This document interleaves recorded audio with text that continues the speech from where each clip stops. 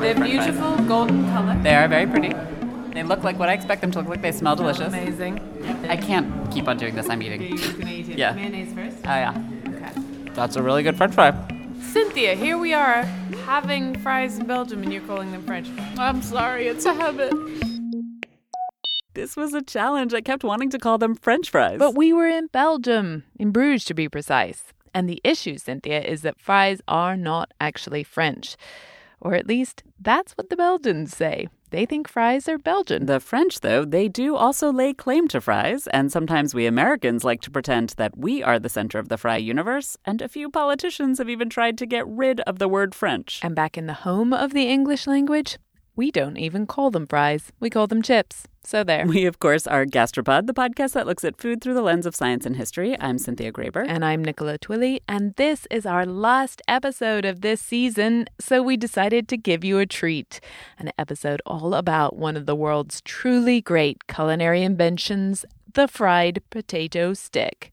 Whatever you want to call it. We take you right into the heart of the battle that continues to be waged over who owns the fry, who invented it, who perfected it, who reveres it the most. And then we take you behind the scenes into another epic fight, the struggle for the perfect fry. Can food scientists create a fry with the ultimate crispy shell and soft inside that also stays that way all the way to your home? Plus, does mayo really have the edge over ketchup? Fighting words, but we're not afraid to wade in.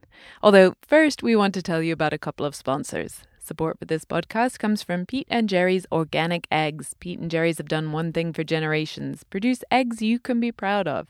Across the country, their small family farmers take pride in raising hens and providing certified organic, free-range eggs that meet the highest standards. They do it because it's the right way to farm, and they want you to believe in what you buy. Learn more at peteandjerrys.com. That's peteandjerrys with a G.com. When it comes to your skin, don't compromise between simple, natural ingredients and great results. Silk Therapeutics sets the standard using science born from nature, Activated Silk. Activated Silk is made from pure silk protein and water, and together with your skin's own collagen, it helps deliver visibly smoother skin and a radiant, youthful appearance.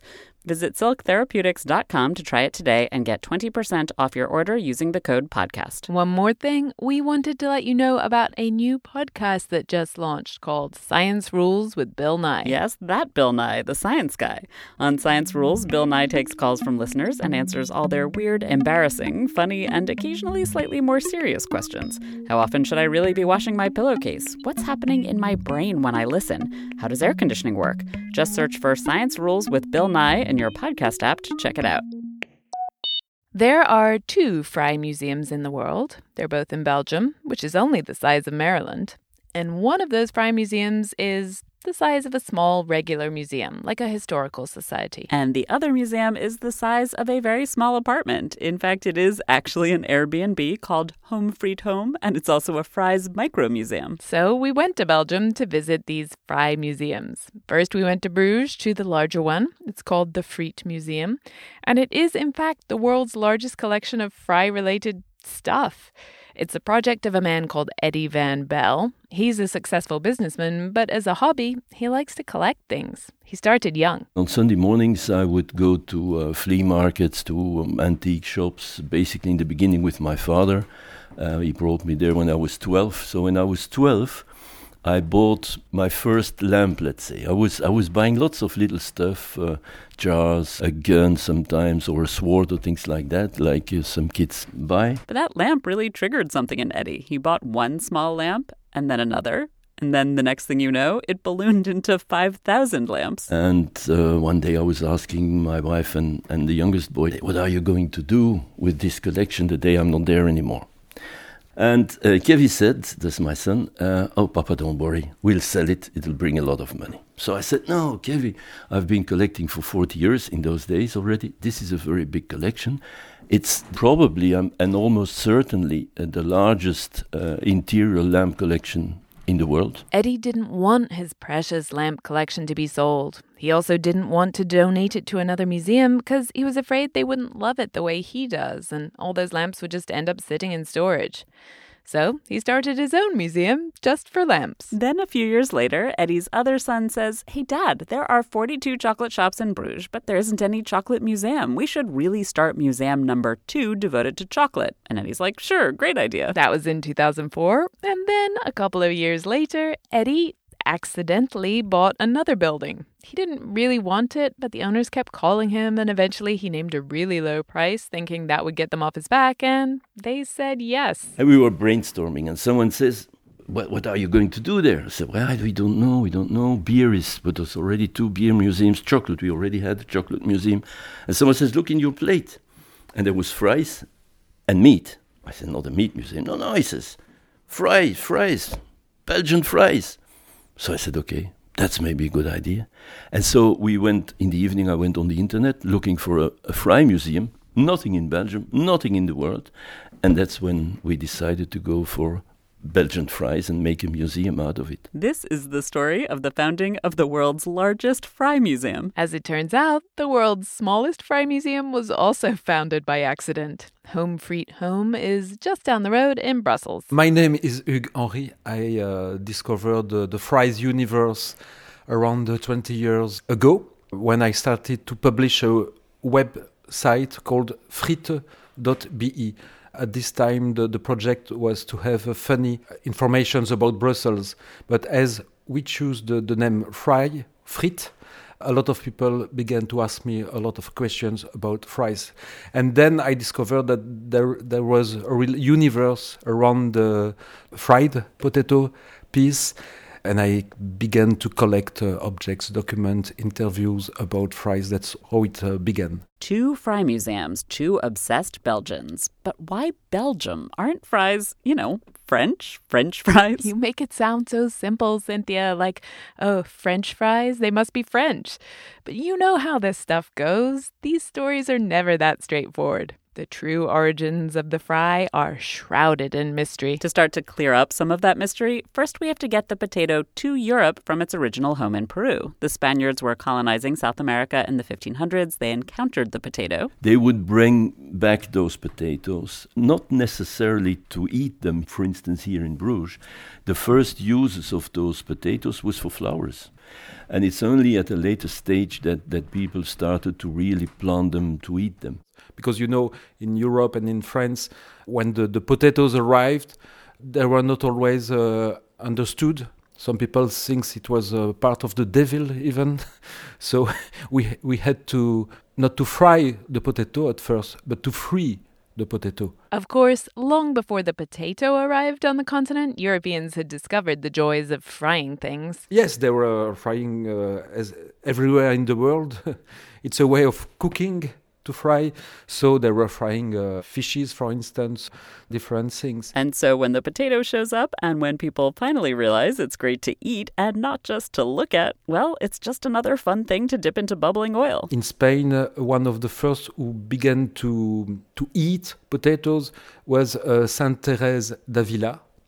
And as they had in Spain a real frying tradition, the best explanation about the origin of the fried potato could be that at the end of the 16th century, Saint Therese d'Avila was the first to fry potatoes. What?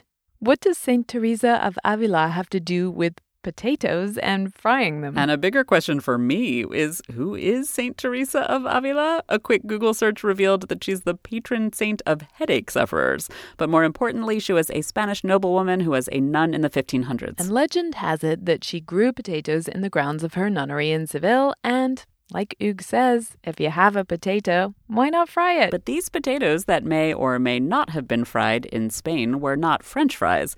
They were probably cooked in olive oil, and they'd have been kind of soft, and they definitely weren't shaped like a stick. No, of course. It was, at this time, slices or pieces of potatoes. So it was not the fries as we know it. For crispy, stick-shaped fries, we have to head north. And this is where the great France versus Belgium battle begins. Potatoes did likely get to Belgium before they got to France, because though there aren't many remnants of Spanish life there today, Belgium actually used to be part of what's called the Spanish Netherlands. That's why we very early had chocolate here in the Flanders and specifically in Bruges, which was a harbor. And also in the rest of Belgium, we had very early the potatoes, earlier than in France anyway. We know this from a book. It's an account of travels in Latin America by Jean-Baptiste Labat. It was published in 1724, and Eddie showed us a copy. We have a book in the museum that is mentioning that it's very strange that in France, for instance, they still are eating buckwheat, yes, but their food is still buckwheat and marron glacé. What is it? Chestnuts. Thank you. Wow. And so buckwheat and chestnut, whereas in Belgium they already were eating potatoes. So potatoes do seem to have gotten to Belgium before they got to France, but descriptions of fried potatoes, those show up first in France in the late 1700s and specifically on one bridge. Well, they claim it's a French fry, and they always talk about a fry shop on the Le Pont Neuf in Paris. Just like in Spain, Eddie says these weren't potato sticks. We also think is that maybe in France they started to cut the potato in slices and fry the slices. That's the text that you find, the oldest books that we have mention that. So you take the potato, peel the potato, slice, and then you fry the slices. At this time, it was on the stick of potato. It was also pieces and slices of potato fried. So we had to wait a little bit before the real Belgian fries appeared. There is, of course, vigorous debate on this matter. We were standing firmly amongst the ranks of the Belgians at this point, so we had to be careful. But as we looked at engravings of fried potato sellers from the 1800s in Hugues' collection, we saw things that looked like potato sticks. And even he admitted it was possible that the French might have come up with the stick shape themselves. There is an evolution. First, it was mainly slices, then other kind of pieces. And on some of those drawings, sometimes it could be sticks. So maybe it's possible that the first sticks appeared in France. So now we're starting to draw the battle lines here. Potatoes show up in Belgium before France, point for the Belgians. Fried potatoes show up in France before Belgium, point to the French. But the stick shape, this is the tiebreaker. And there's documentary evidence. The engravings of the fry sellers on the Pont Neuf, but also the famous French chef Escoffier. In 1903, he published a recipe for fried potatoes Pont Neuf style. And he clearly describes sticks. So maybe this one goes to the French. Oh, the Belgians are not surrendering that point. Eddie has a story to tell, and it gives the invention of the stick shape to the Belgians more than a century earlier. It's a not confirmed story. And unfortunately, the person who wrote it died 2 years before we opened the Fry Museum, which is a real pity. I don't know about you, but I believe this story already. He was a journalist, and he wrote an article in a magazine. And in that article, he mentioned that in his house, he had a kind of text document written by one of its ancestors. So this journalist says that the document was a century old. And in the document, somehow, it describes that in the late 1600s, people who were living in southern Belgium in a valley by the river Meuse, they regularly caught and fried small river fish. And apparently, during a certain number of years, it was very, very cold, and the rivers were, say, frozen, and they couldn't fish. So what did they do? They apparently took large potatoes, cut the potatoes in the shape of small fish, and started to fry that. And that's apparently how today is explained how in Belgium we started to have Belgian fries. Uh-huh. But nobody saw it. Nobody saw the document. Disappeared, we don't know. Maybe nobody got really interested in it. And it's too late now. The guy's dead. There's no document. I'm with you, Nikki. This smells fishy. Oh, God, Cynthia, please. There's a slightly better documented story from the 1800s on the Belgian fairgrounds. That's around the same time as those engravings of fry sellers in Paris. And this one has to do with a guy, a real one, named Mr. Frederick Krieger. Who later changed his name to Mr. Fritz for reasons that are apparently not fry-related. Mr. Krieger had a real success in the Belgian fairground, and he was looking for a new way to improve fried potatoes. and an easy way to produce them and to sell more of them. So he imagines to cut them in sticks. The theory, if you can call it that, is that a thin stick-shaped potato cooks more quickly than the potato slices, so if you're running a busy fried potato stall at the fair, sticks give you a competitive advantage. Ta-da! The invention of the fry as we know it, the fried potato stick. Fritz/Krieger is German, and so Eddie isn't too keen to give him credit for inventing fries. And it's not clear that he invented a new method, or instead that he was just a really great salesman. But he did seem to have played a pretty major role in popularizing fries in Belgium. Suddenly, more and more fry stands popped up around the country. And these fairground stands, these are another reason why the Belgians claim to have invented the true fry. Because the stick shape is not everything. There's also how you cook it. The thrice frying is really, really important to have good fries, to have this crispy outside and the soft inside. A twice-cooked fry, that's what really made early Belgian fries a thing of beauty. But that process might not have been invented to create the perfect fry. It was probably just a practicality. Because when the frituristes were doing fries, sometimes when there were not too much people, when it was not overcrowded in front of their fry stands, they used to fry them a first time at a lower temperature.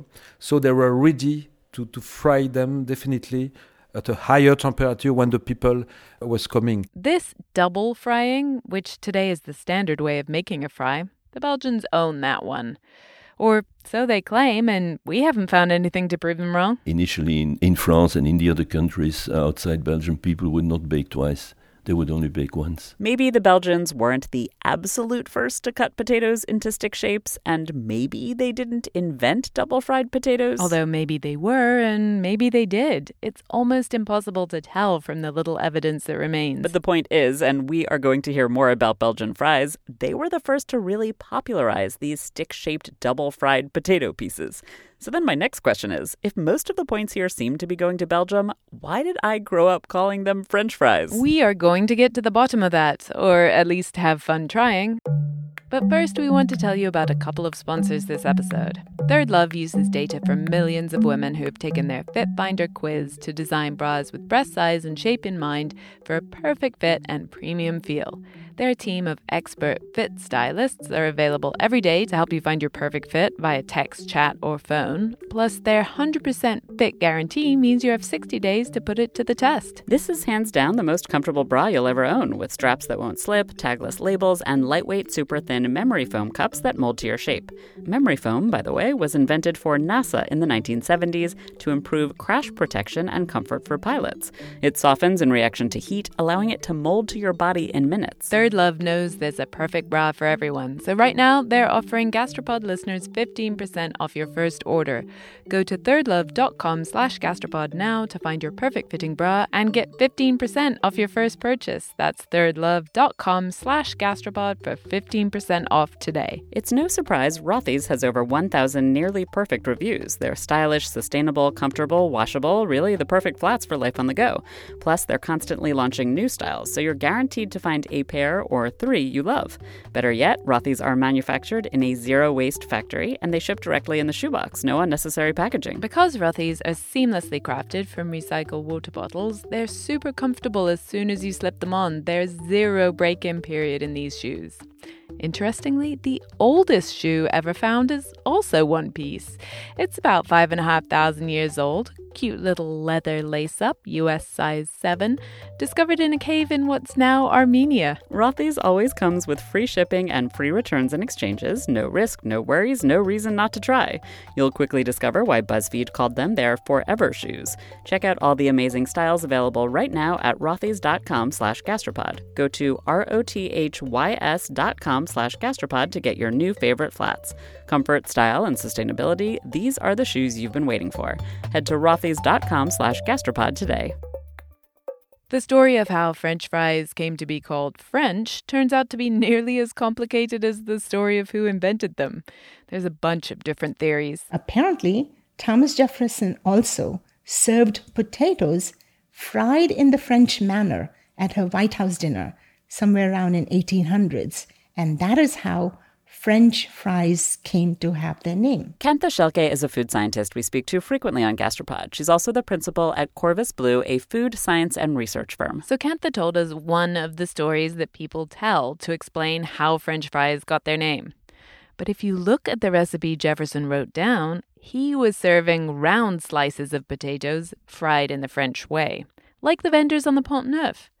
Throughout the 1800s, Americans ate sliced round potatoes fried in the French way. It's even in a story by that master of the last-minute twist, the American author O. Henry. In 1894, a French detective in one of his stories says to an American who is visiting France, "Our countries are great friends. We have given you Lafayette and French fried potatoes." But these potatoes, they're not French fries. You make a big error. You call them French fries. And that's not the right way to do it. You should call them Belgian fries. Right. The Belgians do not endorse the French fried potato Jefferson origin story. Eddie and Hugues told us a different story. Well, during the First World War, when we had, luckily, the help of the American soldiers to come and help us in difficult circumstances, the soldiers, even when they were Flemish, were receiving their orders in French. About 60% of the population of Belgium speak Flemish primarily, and about 40% speak French as their first language. So the people leading the army was more French-speaking than, say, Flemish-speaking. My father, in fact, my grandfather, was in the trenches with a dictionary, because he was Flemish, not speaking French, receiving orders in French and sometimes having to translate them. And some Belgian French-speaking commanders invite American commanders, and they have a meal together, fries and meat. And the Americans, apparently, that's what is told, hear them speak French, and they thought they were French people, so French fries. And in fact, it was Flemish or Belgian people speaking French, and they should have called them Belgian fries. So far, it does seem like Belgium is winning this argument. But there's one other potential etymology of French fries, and it's the culinary meaning of the word French. Because, as you know, to French in American argot means to cut in sticks. I actually never heard that before. When I hear to French, I think to French kiss. But if you're Martha Stewart rather than Cynthia Graber, to French does mean to cut veggies in thin strips, like to julienne them. Food writer Jeffrey Steingarten says the term French fries appeared in print first in 1918. That date, maybe that ties the term to Eddie's story about the war, but also maybe not. Whatever. I'm never going to be able to call it anything but a French fry. The French have won that battle. Sorry, Eddie. But the Belgians certainly win when it comes to fry culture. Yes, because what is important is that the potato fried sticks, it's more than eating. There is a real culture around it, what we called culture frite. And culture frite, in the summer of 2017, has been recognized here in Belgium as immaterial patrimoine by all the authorities here in Belgium. In English, that's what's known as intangible cultural heritage. And Frite is Flemish for fry stand. Basically anywhere, a shack, a van, a wagon, a hole in the wall, anywhere someone set up and sold paper cones filled with fries is a frite. You had frite everywhere, in every town, every village. You found a frite in every square, near the train station, every places where you had people, and even the churches. I have a collection of old pictures and postcards where you see churches, and often there is a little frite on the side of the church. It was the Sunday fries. May the fries be with you. It was like this on Sunday when you went to church. Beats communion wafer for sure. Going to the frite was a regular tradition for a lot of people. Eddie went every week. I remember when I was a kid, which is not 150 years, although it's a few years. Usually what we would do on a Sunday, we leave early in the morning, come back in the evening and spend the day somewhere, on a lake or on a river, picnic and things like that. And when we would come back, we would always have fries with mayonnaise, always. So my father would stop at a shop on the road and buy the fries, and we would have them in the car, and that was really a tradition. People also used to run out to the frite to get fries to serve at home. There was a tradition in the village mostly. It was to go to the fry stands with a big plate And so you had chicken at home or anything else, or moule. Which are mussels. And you gave your big plate to the friturist who put real good Belgian fries in it. And then you were running to go back home to eat them with your chicken or moule or anything. Today you'll find Frite in Belgian stories, in movies, even in lots of songs.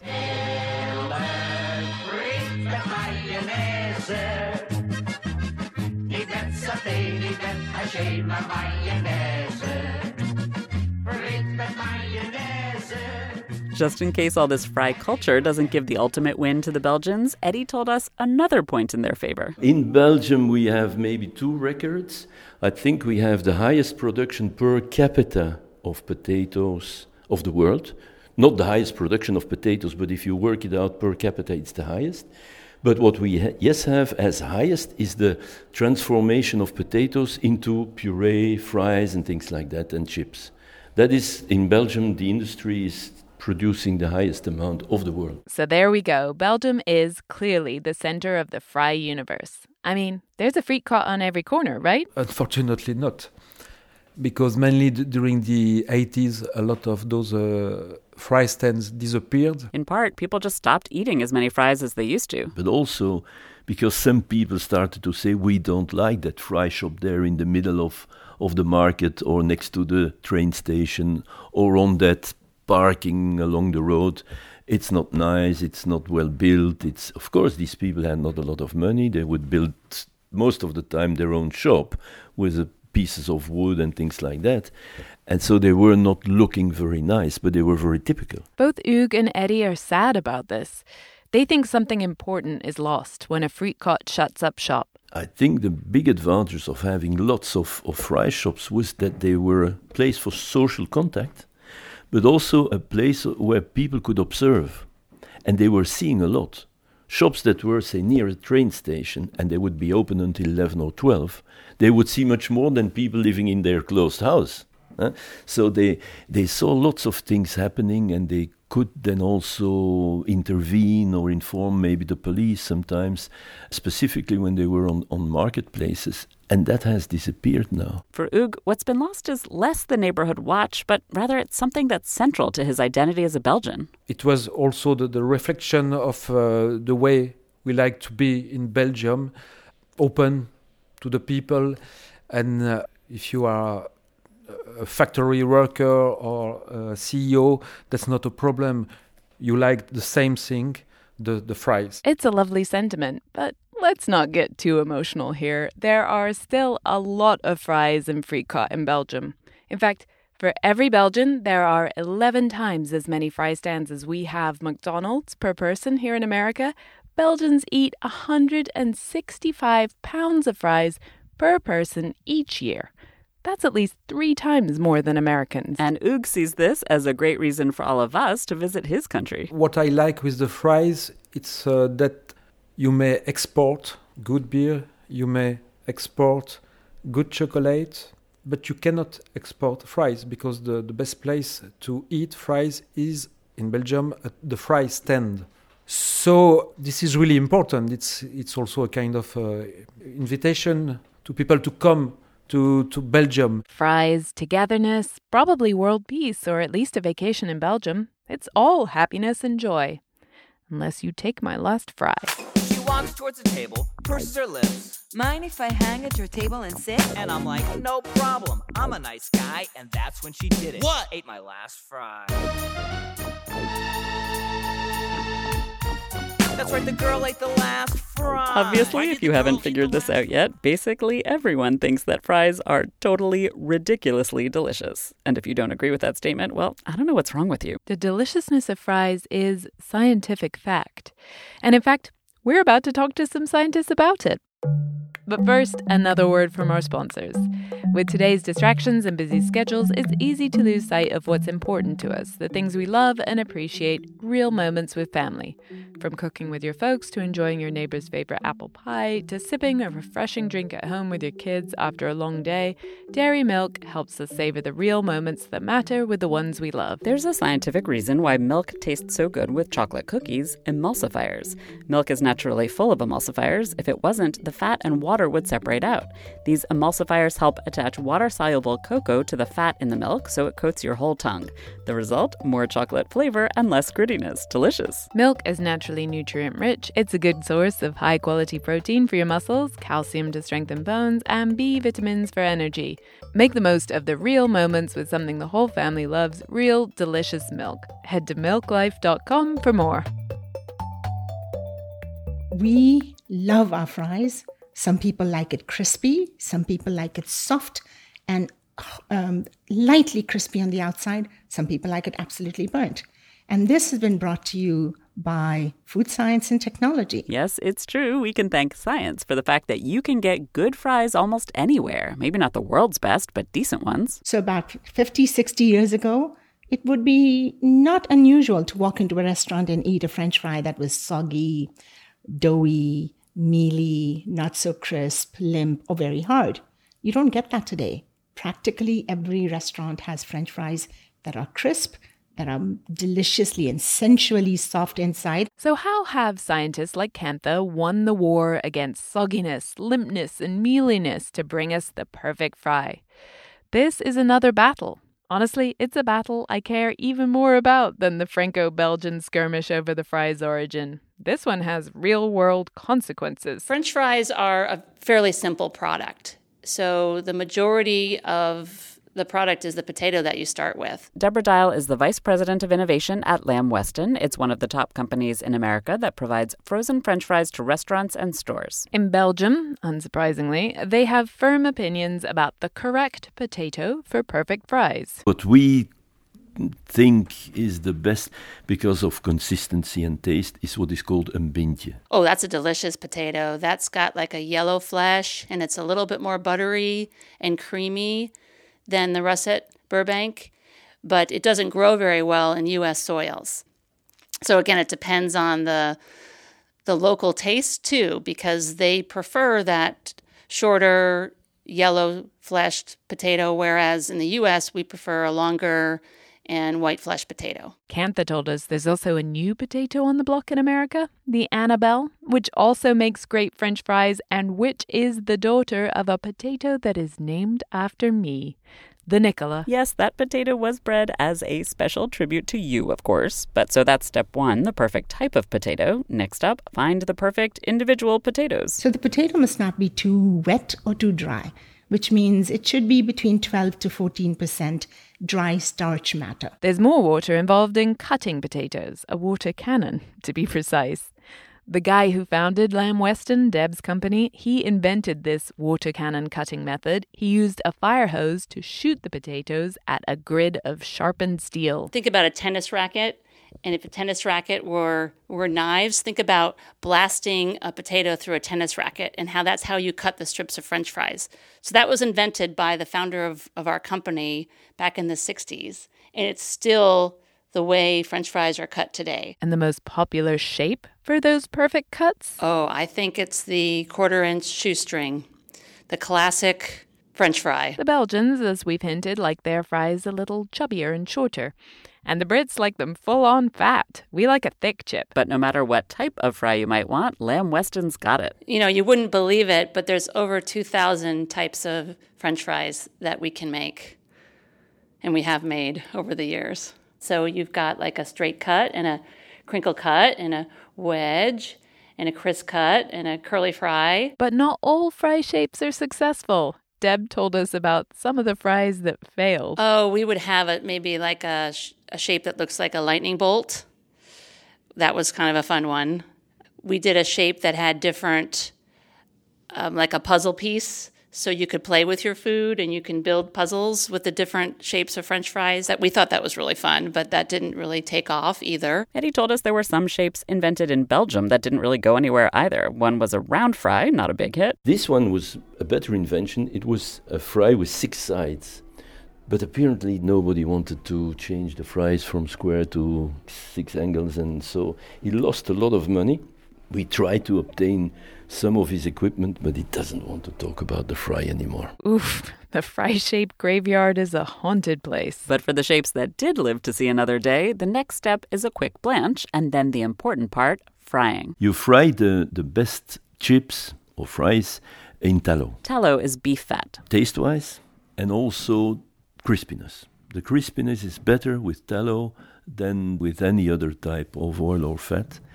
And ideally for the taste, and again you will not like it maybe, it's 2/3 tallow, 1/3 horse fat.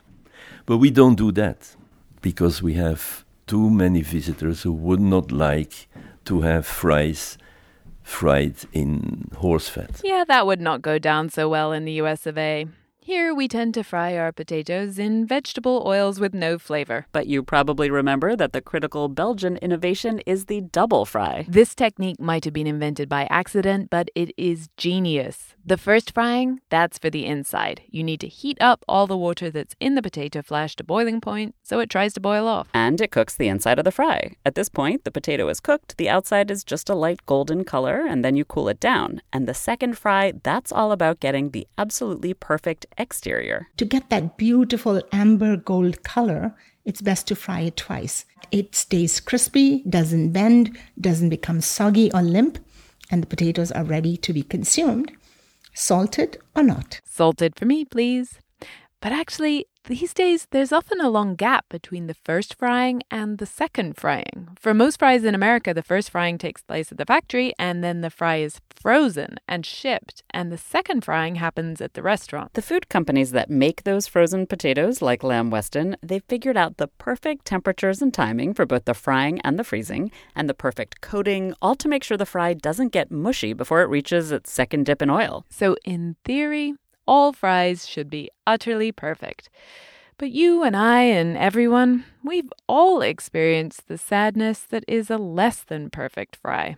Even restaurants that buy the same basic frozen fries from Lamb Weston, the fries they end up serving can be quite different. So when I worked for a company that shall go unknown, that also owned a very large fast food restaurant whose French fries were not as popular as the competing fast food restaurant that everybody said had the best French fries. You can put in whatever names you want to. I cannot tell you that. We're going to go out on a limb and guess that Kantha was working for Wendy's and that they were investigating McDonald's, but that's just a guess. Don't sue us. But as part of R&D, I actually used to drive a van that was fitted in the back with a couple of food scientists and all the equipment that we could have, and we would drive up to the competing fast food restaurant and order 5 or 6 large fries and then drive out into the parking lot and test them to see if our French fries even compared with them. Kantha would be sitting in the back of the van with an instrument called a texture analyzer, which does exactly what it sounds like. I can even today look at the curve, a texture analyzer curve of a French fry and tell you exactly which fry it is and which potato it is.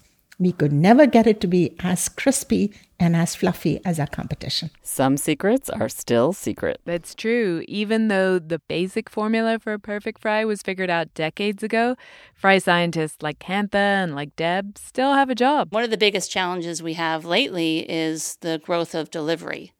And, using Uber to order your French fries and your burger creates a more challenging environment for fries. All a restaurant had to worry about before was whether or not your fries would still be crispy when they got to your table. Now they have to worry about whether the fries stay crispy for the time it takes to load up the car and drive to your apartment. This anxiety, it all comes down to water.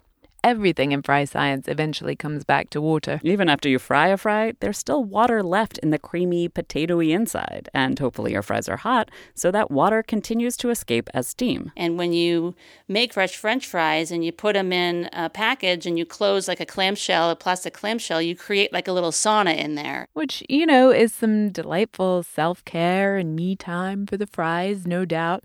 But it also means they get soggy really fast, which is not a good outcome for the fry eater. Deb and her colleagues are now battling steam. They've designed a whole new package just for delivery so that the fries aren't sweating in the sauna. So you have like a chimney effect where the moisture will exit and not make the fries soggy, but you still maintain enough heat because you don't want the fries to be cold either. The packaging is one piece, but Deb and her team also have a super top secret technique they figured out to help keep the moisture locked up in the fry.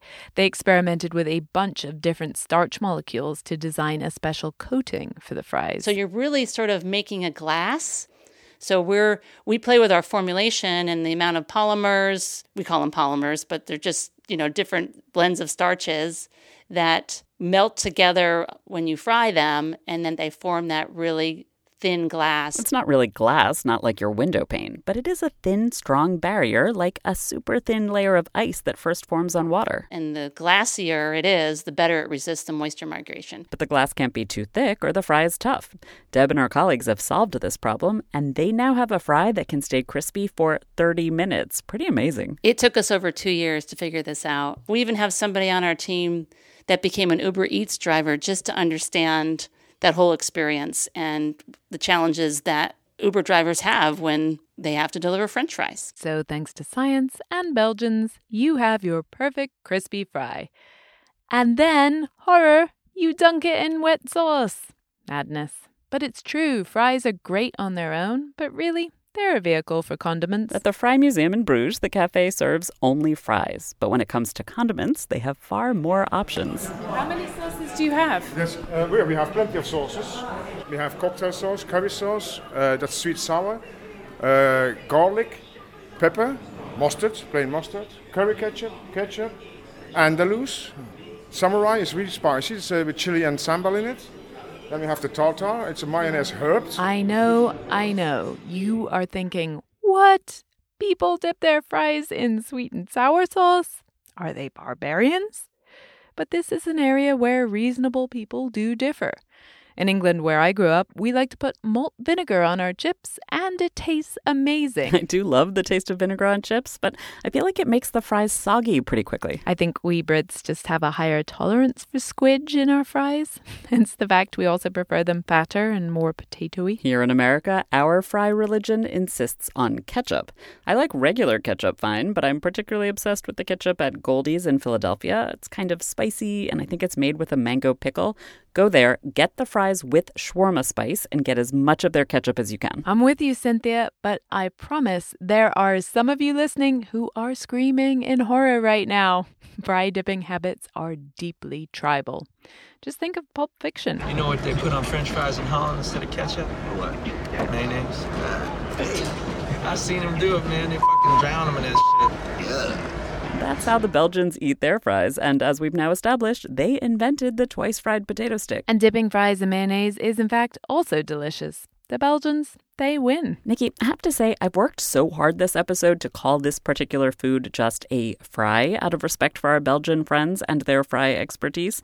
After this episode, though, I'll probably return to my ingrained habit and call them French fries. And that, Cynthia, is because you are a cheese-eating surrender monkey, I believe. That's the technical term. In protest to France's opposition to a U.S. war on Iraq, the U.S. Congress's cafeteria has changed French fries and French toast to freedom fries and freedom toast. Afterwards, the congressmen were so pleased with themselves, they all started freedom kissing each other. In a related story, in France, American cheese is now referred to as idiot cheese. The freedom fry era of 2003. Good times. We wanted to talk to you about this freedom fries thing. Is that true? Did they take off French fries from the menu in the congressional cafeteria? I mean, we got a lot of problems, right? And the Republican leadership brings up freedom fries. Oh, this was a Republican leadership issue? Yeah, this was the Republican leader. This is what they do. I mean... That was Jon Stewart talking to Dick Gephardt, who was the Democrat minority leader of the House at the time.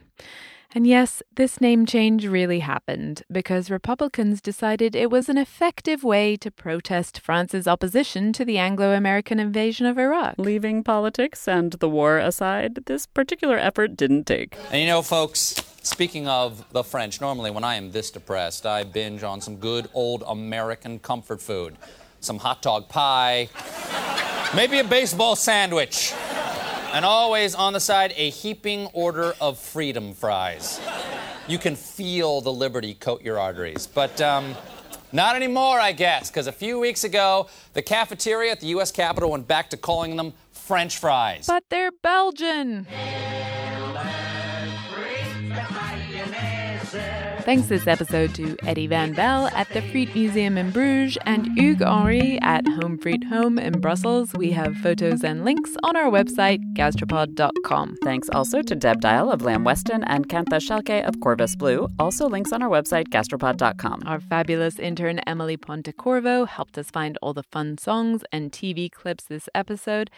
And we apologize in advance for all the fries you now need to go consume. Enjoy. We are taking a season break now, but we promise we'll be back really soon. If you sign up for our regular emails, which you can find at the top of the page at gastropod.com, then you'll get a preview of what you'll be hearing in the next few months. And if you sign up to be one of our special supporters, well, you'll get emails with additional fry deliciousness and personalized nutrition science and more. Gastropod.com/support.